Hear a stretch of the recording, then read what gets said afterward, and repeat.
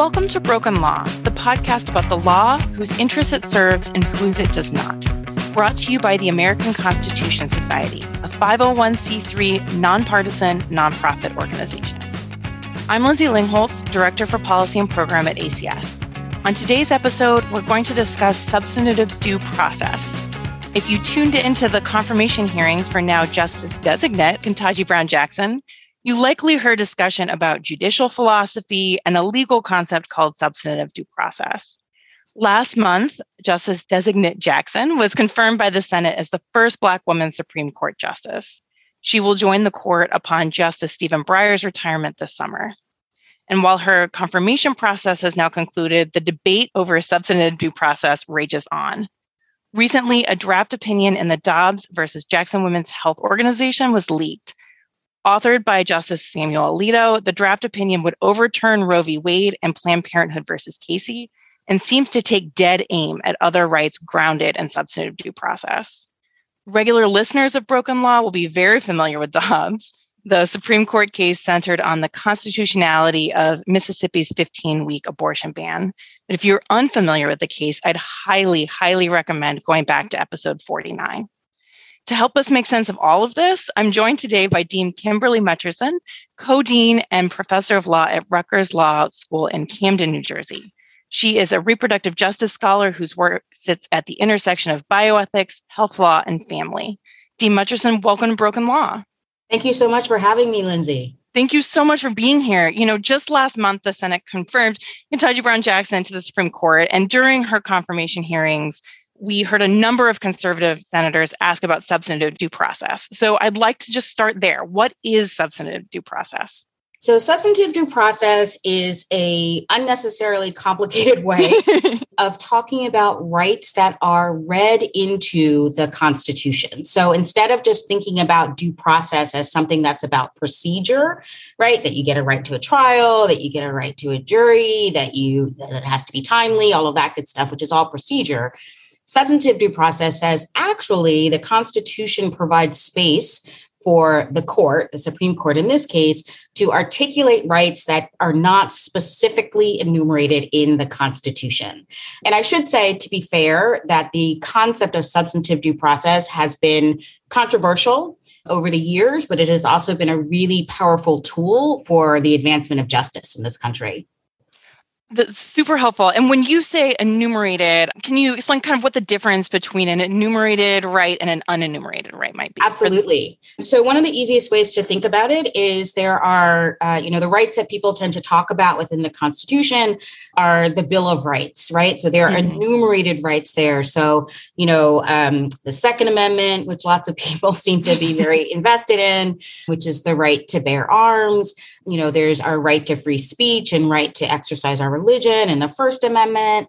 So that those are the kinds of rights where you can actually look at the text and say, this word appears in the text of the Constitution. Of course, there's still lots of space for interpretation, right? I mean, so again, going back to the Second Amendment, if you think about our founding fathers, I don't think they could have imagined what type of weaponry is now being thought of within the context of the right to bear arms. So, there's always room to expand there, but it is starting from the foundation of actually having the right laid out in some way in the Constitution.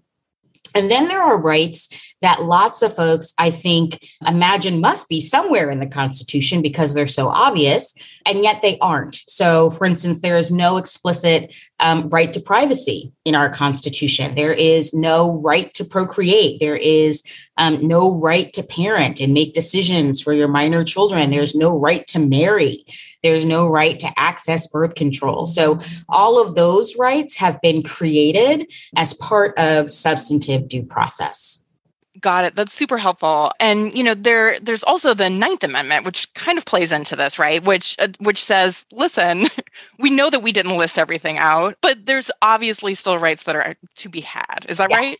Exactly. And then it's sort of the interpretation of that, and also obviously the 10th Amendment, people take that to mean, well, if there are other rights, they can only be articulated by the states. They cannot be created by the Supreme Court.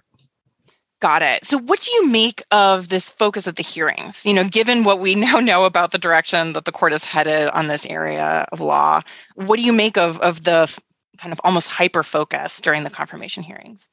It was not surprising to me for a couple of reasons. One is that one of the major points of folks on the right for a long time has been a concern about judicial activism. And so substantive due process has been a target because it is perceived by some folks as judges making law as opposed to judges applying the law. Of course, the whole reason why we have a concept of common law is because judges make law. Right. Put that aside. Right. So that's the judicial activism part. And then, the second part of it, of course, is that abortion has consistently been attacked as one of the most kind of, egregious rights that's been articulated that is not specifically laid out in the Constitution, which is a weird argument to make, right? That if it's not specifically laid out in the Constitution, not just because of the point that you made, which is that the Constitution by its own terms, recognizes that there are other rights that can and should exist for people, but also because if that's the rule that we wanted to use, there are lots of words that don't appear in the Constitution, right? The word woman never appears in the Constitution. I would like to think it applies to me and to you. So, there's definitely room for debate, and there has been a lot of debate about, what it means to interpret the Constitution. And so it wasn't surprising to me that those issues came up in the context of the confirmation hearings for Justice Jackson.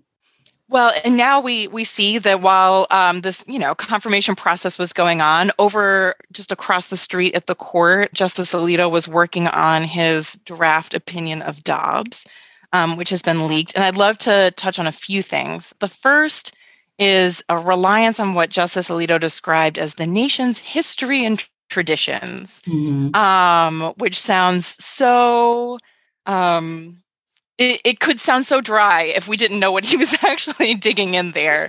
And so for those who haven't read the opinion, or even those who read it, and maybe weren't sure what to make of this argument, or thought that it sounded, relatively benign, it's just history. Could you explain what's actually going on in this section? Absolutely. So what's actually going on there is, as a starting point, Justice Alito is referencing a test that the Supreme Court has used in the past in order to decide whether certain rights are fundamental rights, even if they don't appear in the text of the Constitution, right? So going back to this concept of substantive due process, that there are rights that can be read into the Constitution. And in fact, some of those rights are so important that the Supreme Court has called them fundamental rights.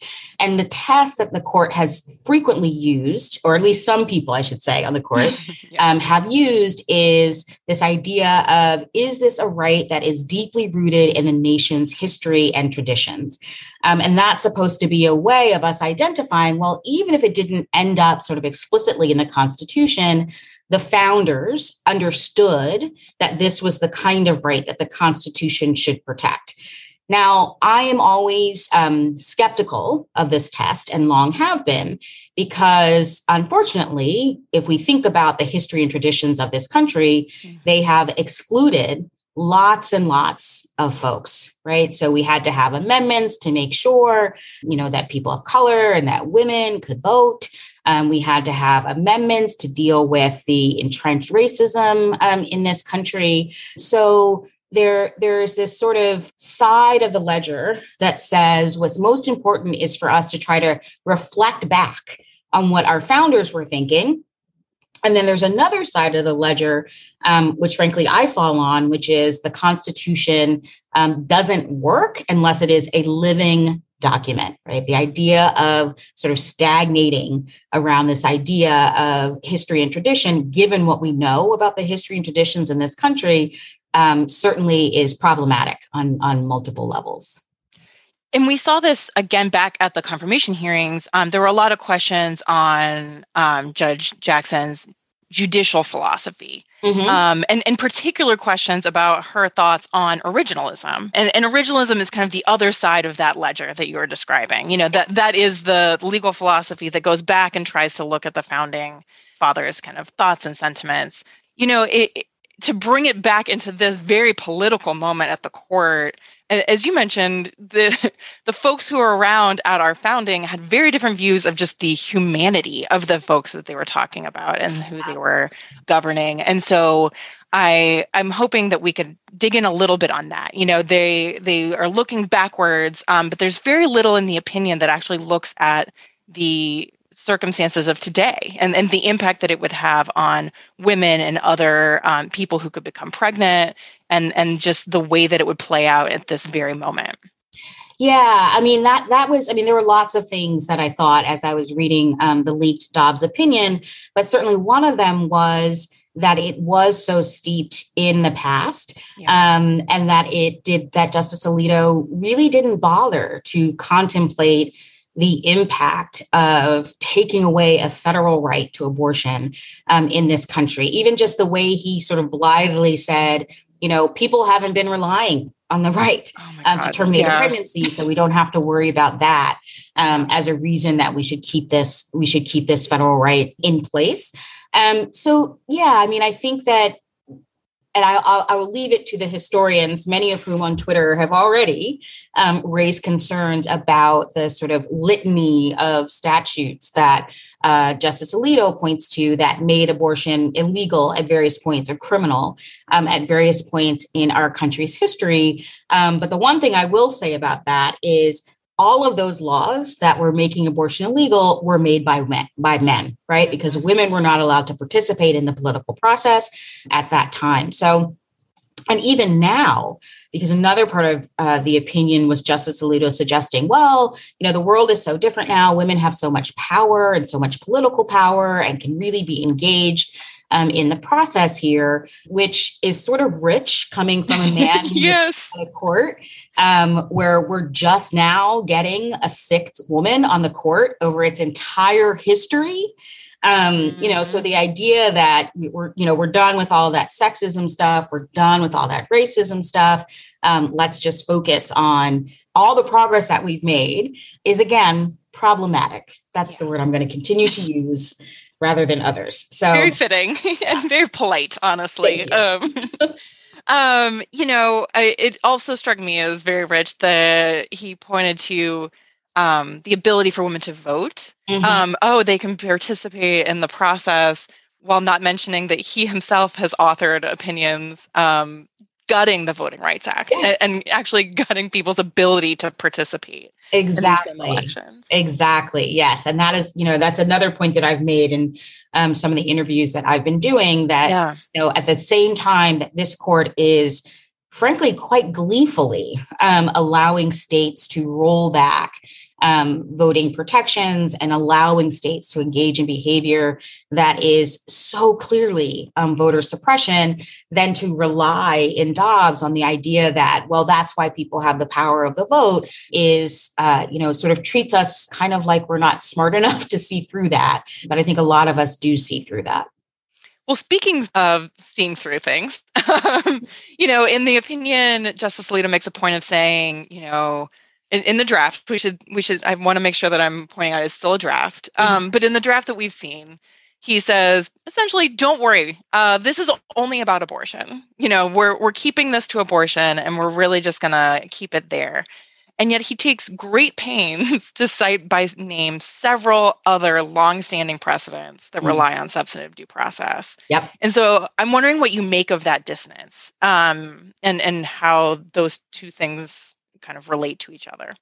I will refrain from suggesting that Justice Alito is a liar. But what I will say is that, this was an issue that came up in the oral argument for Dobbs as well. Justice Sotomayor asked some very pointed questions of the SG from Mississippi about, if we do overrule Roe, what does that mean for these other rights? And his response was, oh, no, those are all, firmly established. Nothing's going to happen with those other rights. But then if you read some of the amicus briefs that came in, some of them are very explicit that this is a way to open the door to rolling back other sorts of rights, including marriage equality, including some rights to contraception. So the idea that if they take this move, and as you say, it's a draft opinion. So, what might happen between now and, around the end of June when the final opinion comes out. Some things might change and some things might shift. But the idea that, that abortion is just so different because it involves fetal life, just it doesn't ring true, right? And it seems pretty clear, especially if you put this in the context of what we know about the political process that led to the Supreme Court looking like it does today. Yep. And so knowing that there was this incredibly well-orchestrated plan that played out over time and required enormous amounts of patience, quite frankly, to get to the point where there are enough votes on the Supreme Court to overrule Roe versus Wade, it is foolishness to think that that plan ends at abortion when we think about all the other sort of, quote unquote, culture war issues that we continue to be fighting through.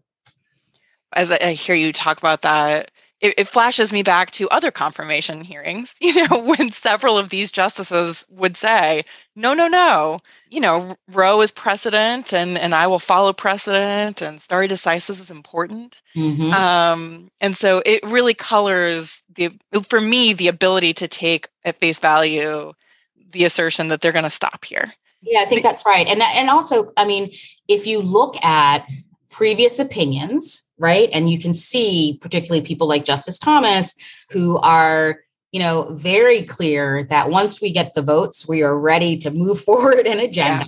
Yeah. So, that has been clear to us for a very long time. And I also think that there is an enormous way in which state legislative bodies in particular are going to feel incredibly emboldened by a decision from the Supreme Court that overrules a precedent of so many years and a precedent that was rights expansive, right? When we think about when the court has overturned precedents in the past, it has typically been as a way to create more rights, not to roll back rights. And so the direction that we are moving in here is really distinct from what we've seen from the court before. So I do not have faith that this is the end of the road. I believe very deeply that this is the beginning of a series of dominoes that will fall. On that front, I'm wondering if you have thoughts on what you're expecting to see next. So we're anticipating a decision in June. And so I'd be curious to know what you're keeping your eye on and in terms of what maybe states decide to take up or other courts, what comes after this next immediate step. Mm-hmm.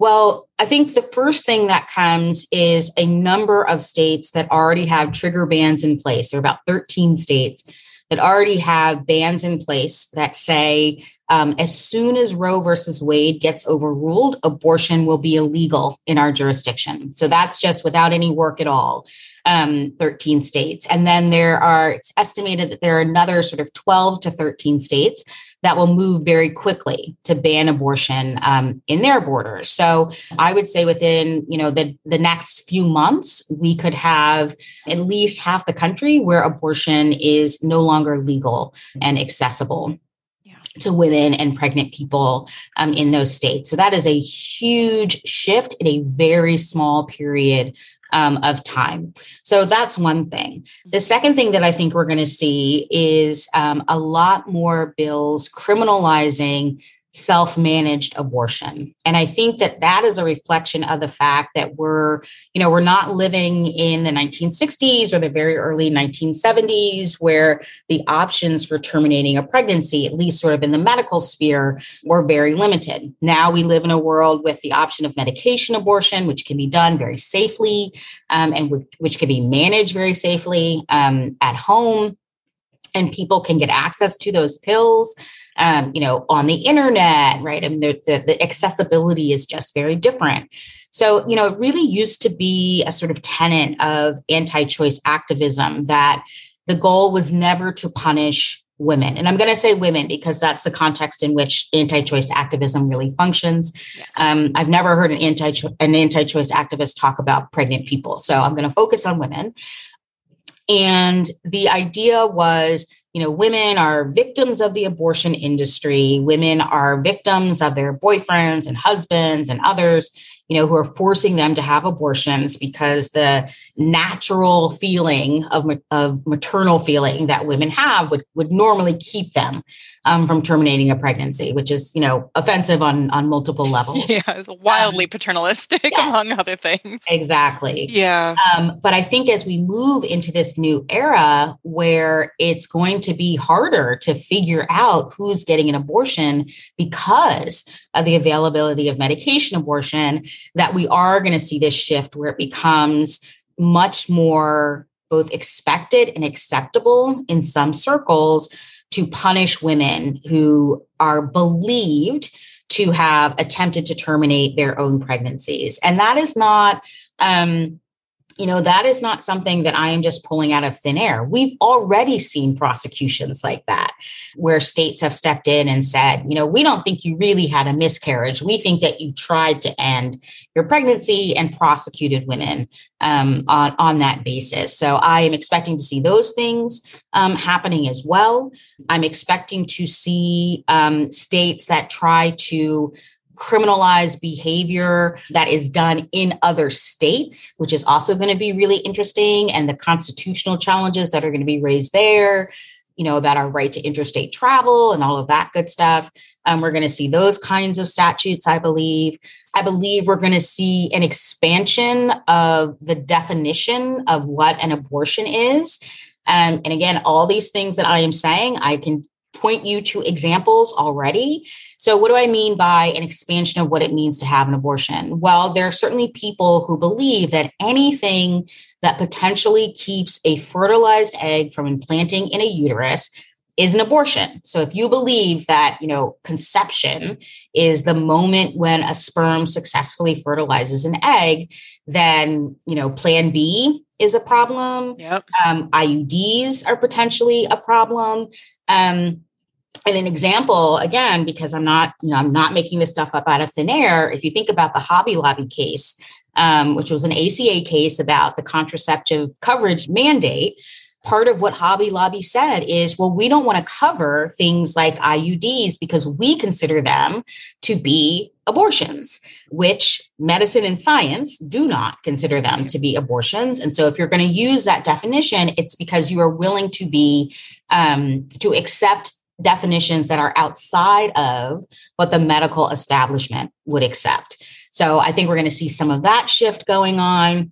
Can I ask real quick, because I want to make sure we don't get too far away from it and that I forget. Oh, okay. The point that you made about going to other states. Yes. I think that this is one that, it seems is arising because we've already seen Texans be unable to access their constitutional right to abortion care. Right. And so the New York Times put out a report that said, a lot of pregnant people were able to still receive the care they needed because they traveled. Yep. They traveled to other states. And so that will obviously be harder from a practical standpoint when, you've got 25 states potentially that will have outright it completely. You're going to have to travel much further. But what about the constitutionality of these states who we've already seen some state legislators proposing bans on being able to travel across a state line? Yeah, I think that, and my work in terms of the Constitution is like strictly focused on family law, reproductive rights. So I'm not going to pretend to be an expert on interstate travel. No, of course. There, but what I will say is there, as far as I know, it is pretty difficult for a state to burden your right to leave the state. Yeah. That there's something about that I think even this Supreme Court would have to find, doesn't make sense within the context of the act of the Constitution. Yeah. I wonder, though, if what states will do is if the idea of, trying to manage interstate travel is going to raise too many constitutional issues, if instead what they'll try to do, or if in addition, what they'll try to do is just punish people when they come back, right? So I can't keep you from leaving. But if you come back and I somehow find out that you left the state in order to get an abortion, can you be punished now in your state because you had an abortion elsewhere? That raises lots of constitutional questions as well, including, I think, still questions about the right to interstate travel. And the evidence, right? How are you going to know that that's what somebody did? Where are you going to get that information from? Are we going to see states creating more of these sort of Texas style bounty hunter laws? So they'll say, if you find out that your friend crossed the state line to get an abortion, you can, sue and get $10,000, right? So I think that one of the big things that we're going to see is just lots of creativity, which I normally think of as a good thing, but what I worry about here, lots of creativity in terms of what these statutes are going to look like going forward. And then because of that, I think we're going to see lots of, I was going to say really interesting litigation, which makes me feel bad, right? Because this is litigation that is really about people being able to exercise some very basic rights. Yeah. But the sort of law nerd in me is sort of fascinated by how these issues are going to be decided by courts. Well, we're in uncharted territory here, and so it's a lot of novel questions with real harm underneath, I think is what you're, Precisely. And really, a lot of these laws, even if they end up being stricken down, they still create this culture of fear and intimidation. And I'm a Texan by birth. I grew up in Texas, and I, have friends and family and loved ones who, even when I was home for the holidays, we had to have just a very awkward skirting around issue conversation about if you get into trouble, you just need to come and see me, and just trying to kind of create a little bit of a lifeline in these very fearful environments. And so I think that you're going to see, for me, it seems like we're already seeing just kind of the intimidation come out of some of these proposals, even if they don't become law. Yes. And that is such an important point. We already know that unfortunately, lots of Americans are not super law literate. And what I mean by that is that, they're not reading the state statutes, right? They're getting their information from other people. They're getting their information from what legislators are saying that a statute says. If they're lucky, they're getting their information from a trusted news source, but we know that that's not true for everyone. And so, people are going to get messages that leave them believing that potentially they don't have access to things that in fact they do have access to, or, sometimes all it takes is threatening somebody with a consequence in order to get them to not do something, even if you couldn't follow through with that threat. So I'm thinking in this context, in particular, about what sometimes becomes, a contentious relationship between, say, a healthcare provider and a person who's pregnant. And the healthcare provider says, well, if you don't stop doing X, I'm sorry, but I'm going to have to call Child Protective Services. And there, you don't even have to make the phone call. You just have to make the threat. And I think we're going to see more of that going on as well, because people just won't know what the rules are, where they are, and what the consequences might be for them seeking abortion services, or what the consequences might be for a healthcare provider who performs an abortion in circumstances that should be covered by particular laws, right? So imagine that we've got those laws that do have exceptions for life and health of the pregnant woman. The last thing I would ever want is a physician who is standing there over a woman who is, has a pregnancy that is not viable, right? Yeah. Everything has gone wrong. And that physician saying, well, is she sick enough now for me to do the abortion? Do I have to wait for a little bit longer? Do I have to get multiple opinions from other healthcare providers? Because I want to make sure that if I get sued or if the cops come after me, I've covered all my bases. That's not the way that I want people to be providing healthcare to anybody, frankly. Yeah, well, and these decisions aren't happening in a vacuum either. And so we already know that the maternal mortality rate in this country Mhm. varies based on your situation, based on your race, based on your socioeconomic status. Yeah. And so I'd love to dig in a little bit there on when we talk about the potential of forced pregnancy, other things are implicated, including just the health of the pregnant person, but also the health of the child. Yep. And so I would love to talk a little bit about particularly the maternal mortality rate. Let's start there. Mhm. And what factors are driving these rates? What are you seeing when we look across the country and just see the actual health risks that come with a forced pregnancy? Yeah. So, as a starting point, the United States should be deeply embarrassed by our maternal mortality rate. We have one of the highest maternal mortality rates in the world, right? Our maternal mortality rate rivals that of folks in developing nations. So, people who don't have the kind of money and infrastructure that we think we have here in the United States. So just across the board, maternal mortality is a problem. And then once we add race into it, as you say, then that gap gets even wider. So just to give you some statistics, for Black women, the risk of dying either during pregnancy or soon after pregnancy is typically about 2 to 3 times that risk. For white women, and very oddly, right, in a way that you would not expect, once you get to college educated Black women, the risk of college educated Black women dying either during pregnancy or soon after pregnancy is 5 times what it is for college educated white women. In fact, for college educated Black women, the risk of death during pregnancy is similar to that of white women who have a high school education. Don't ask me to unpack that. I don't think anybody's quite figured out what that is yet, Yeah. why the gap expands in such a tremendous way, but we know that it's true.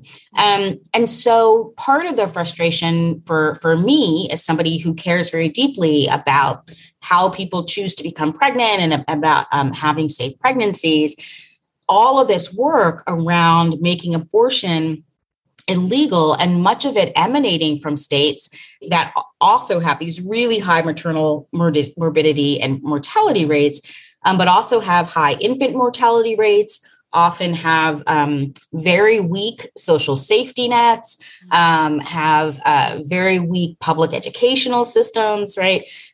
So the idea that we're going to force people to stay pregnant in a country or in a state that otherwise doesn't seem to care about people actually living through their pregnancies or living through childbirth strikes me as making a mockery of claims about how much folks care about families and family values and pregnant women and children. And then the last thing that I'll say about that, I think this is really, really important. As I said before in talking about medication abortion, we're not living in the same time that we lived in when women, were dying in really sad numbers because of unsafe abortions. So yes, we have medication abortion now, and the hope is that even in a world where abortion is criminalized, that there will still be lots of people who can have access to safe abortions. But that does not cover the people who end up staying pregnant and who will die, not because they have an unsafe abortion, but because in this country, pregnant women die far more frequently than they should. Because of our healthcare system. And so if our position is we're going to force people to remain pregnant, what we have to be comfortable with is that those pregnancies will kill some number of women. Oh, yeah. It can feel overwhelming. It can really, when you start digging in on just the actual impact that this decision is going to have, and that if they continue to go after other rights that are grounded in substantive due process, it can flood. Yes. And I think that people don't realize just how many lives are affected and how much this is really going to potentially reshape the way that our society is structured. At least for my generation, I've never really had a moment where there wasn't the possibility of obtaining abortion care. There were times when I may not have been able to afford it, or may not have been in a geographic place that it would have been easy to, but it's always been there. Yep. And has really, I'll just speak for me personally, has helped me kind of shape the way that I've lived my life. Yep. And I think that, it has the potential to just impact millions and millions of people, but in different ways, right? Mm-hmm. Like the impact will not be felt by everybody at the same time. And so I wanted to take a second just to talk about the fact that access to care has been limited already. Yep. That Roe, while important and, has really helped people make decisions about their lives, has not been equally accessible to everybody. And so I'm hoping that we could talk just for a second about the impact that these bans are going to have on folks who already were struggling with accessing the constitutional right that they had. Yeah, absolutely. I mean, so, we talk about Roe all the time, but as you said in the very beginning, the draft opinion overrules Roe and Casey. So Casey is the 1992 case that came out of Pennsylvania, where the court significantly rolled back Roe versus Wade and really, frankly, opened up the floodgates for states starting to regulate abortion and abortion clinics and abortion providers very, very closely, and often in ways that were clearly intended to shut down clinics. So, for instance, Mississippi has a single clinic that remains open.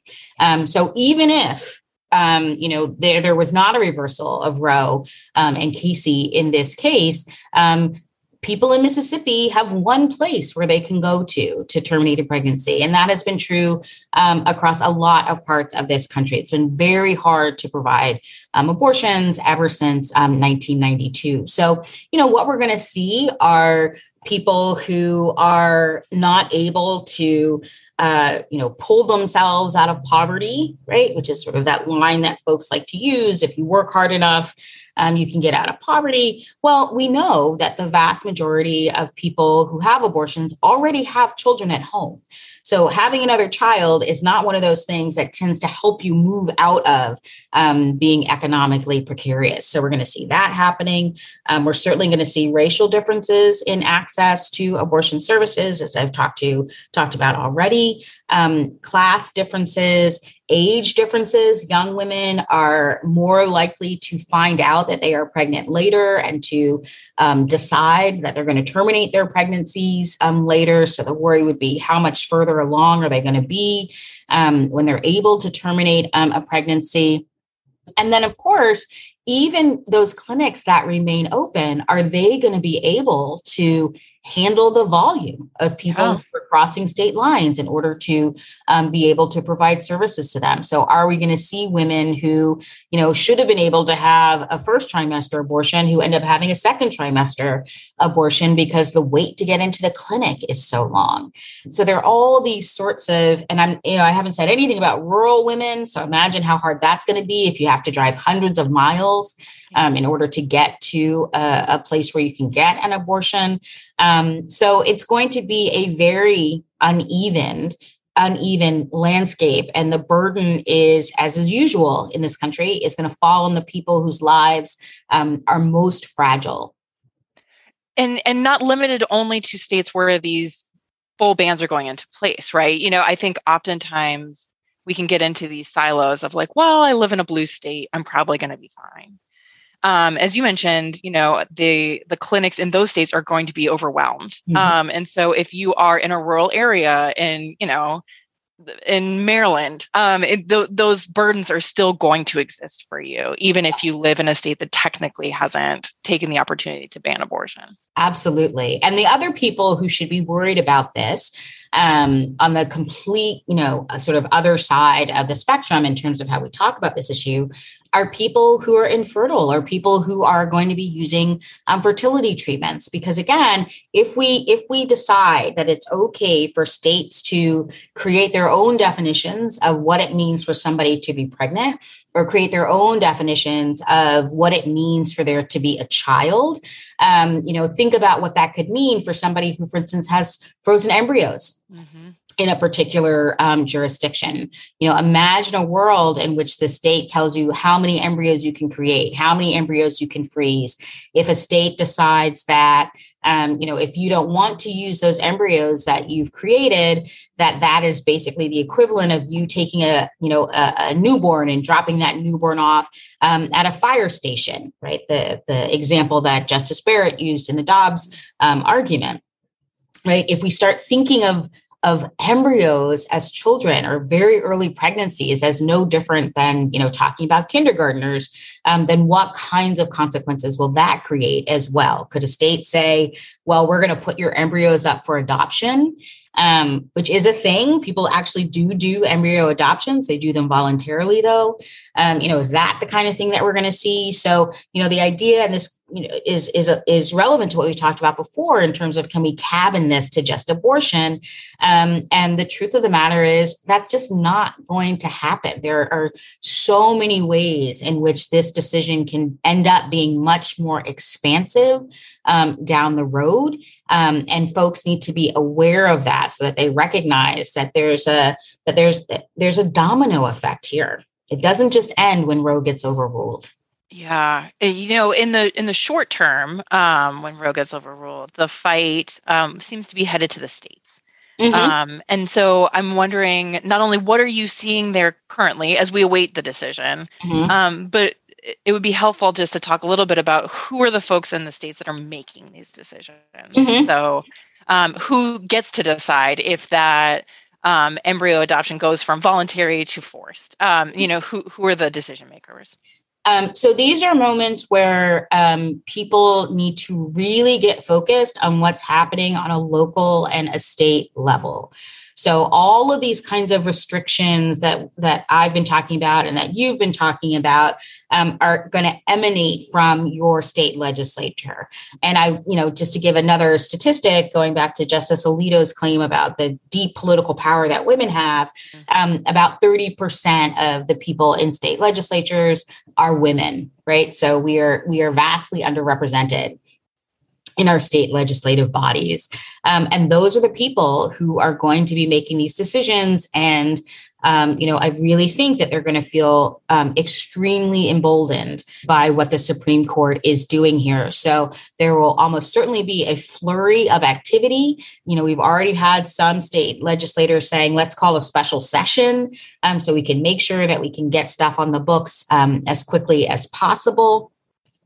So that is going to be happening throughout the summer and into the early fall. So states are really where it's at. And one of the things that I think a lot of people either don't know or don't recognize how important it is, states have their own constitutions. And some of those state constitutions are significantly broader in terms of the rights that they create than the federal constitution is. And so there will be opportunities not only to lobby your state legislator, but there will also, or run for office. That's a good one as well. Yes. But there will also be definitely people who are litigating some of these cases in lots of jurisdictions. And I think that the folks who typically do this work, the big reproductive rights organizations, they're going to be overwhelmed, right? I mean, there are going to be so many cases in so many places. And so, there might need to be more of a kind of, volunteer core of lawyers who are willing to take on some of these cases in the states, sometimes under the state constitution, sometimes with other theories, but definitely making sure that these pieces of legislation, which are going to be put together really quickly in some places, actually comport with the existing rules for this kind of legislating. I'm going to put in a quick plug for ACS's work that we've been doing. That we have an initiative called Run Vote Work, which encourages folks to take up the call to run for office, as you mentioned, to work for some of these folks. But also, I want to highlight the importance of state Supreme Courts in this particular process. As you mentioned, a lot of these kind of hastily written laws are going to get litigated. And, oftentimes, not in every state, but in many states, these are elected positions. Yeah. And so people do not pay enough attention to That's these. Right. And they're about to become really important in this particular fight. That is absolutely right. If you are a person who only votes on a presidential year and only votes for president, and you care about the issues that we've been talking about today, then I need you to move past that. And I need you to dig in every single election where you have an opportunity to vote, because those in between elections are going to be really important. And as you say, if you live in a state where the judges or justices are elected, do not ignore those races. Those people are deciding what your rights are within your state, and you should have a say in who they are. I couldn't have said it better. I want to ask, I know we have just a few seconds left. I'd love to close us out on, where are you focusing your energy right now? There's so much going on. And I would love to know, kind of where you're putting your time and energy. And also on the flip side, is there anything at risk of getting lost in the noise of everything that's going on that we should be giving more attention to in the weeks and months ahead? Mm-hmm. So I'm really putting my energy into one, raising my voice as much as possible to let people know, what's on the horizon here, and that it's not just about abortion, although just being about abortion would be a huge shift as well. I'm thinking about relationships with state legislators. I'm in New Jersey. And New Jersey actually passed a Reproductive Freedom Act not so long ago to enshrine the right to abortion in our state law. It used to be protected by common law, judge-made law. But now it's actually enshrined in a statute. So good to be safe. Yes. And so really sort of thinking about, what can I do in terms of having conversations with state legislators about how much further we need to go, particularly because New Jersey is going to certainly be considered a sanctuary state, as other states make abortion illegal. So I'm thinking about that. I'm already involved in some groups that provide practical support to people seeking abortion services. So I am continuing to focus on doing that work. And I'm also, putting my money where my mouth is, right? This is not a time where we need to create a whole bunch of new organizations, because the truth of the matter is that there are folks who have been doing on the ground work related to abortion all over this country for decades. And they are the people who already have infrastructure in place. So let's make sure that we support those folks. And then the other thing that I'm doing, this is graduation season. And because I'm a law school dean, I have these sort of multiple moments where I am talking to our graduates. I had one just yesterday. Congrats to them. Yeah, exactly. Right. Yes. But, a lot of my law students are feeling really disaffected right now and very cynical right now about this country, about the Supreme Court, about our political system, about the health of our democracy. And so the other piece of it is really working hard to help people stay focused and stay in the fight. While also recognizing that we can't fix everything, that this is a long-term fight, right? That we're not going to wake up tomorrow and all of a sudden we've achieved all the things that we want to achieve, and that it's a fight where it's really necessary to be able to work in coalition. Right? This is not just about women. It's not just about pregnant people.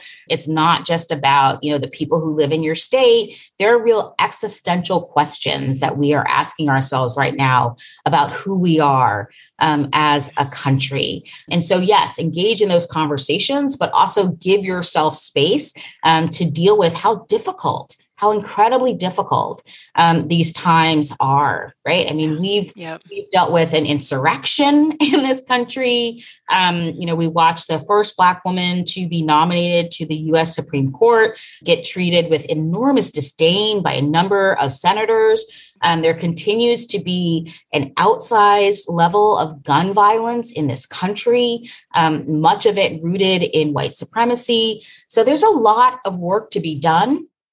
And it's work that can be done, but we cannot do it if we are not also thinking about how to keep ourselves sane within this really difficult time. So, I've been trying to give pep talks to my students. I've appreciated the pep talk just here. Okay. So, thank you.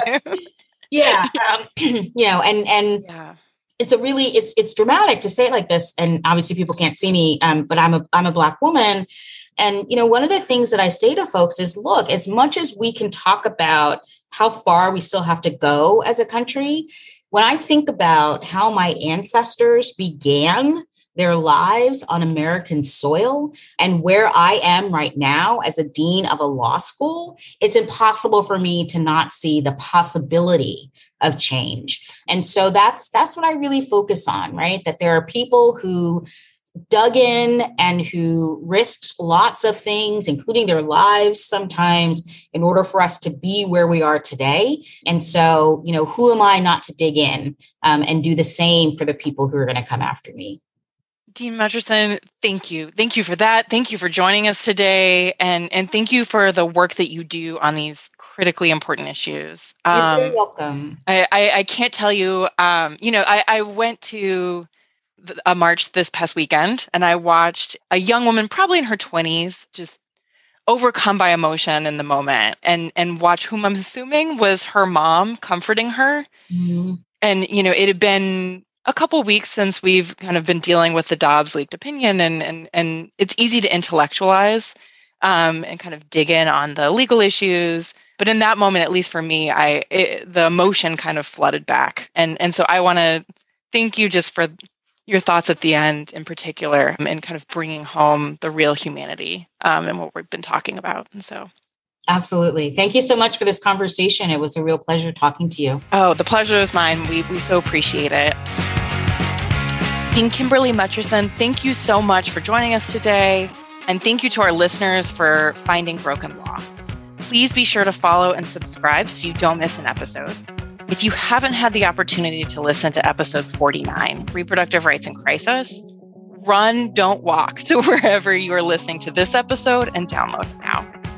If you have ideas for future episodes, let us know. You can email us at podcast@acslaw.org or find us on social media @ACSLaw. Together, we'll speak truth to power about the law, whose interests it really serves and whose it does not.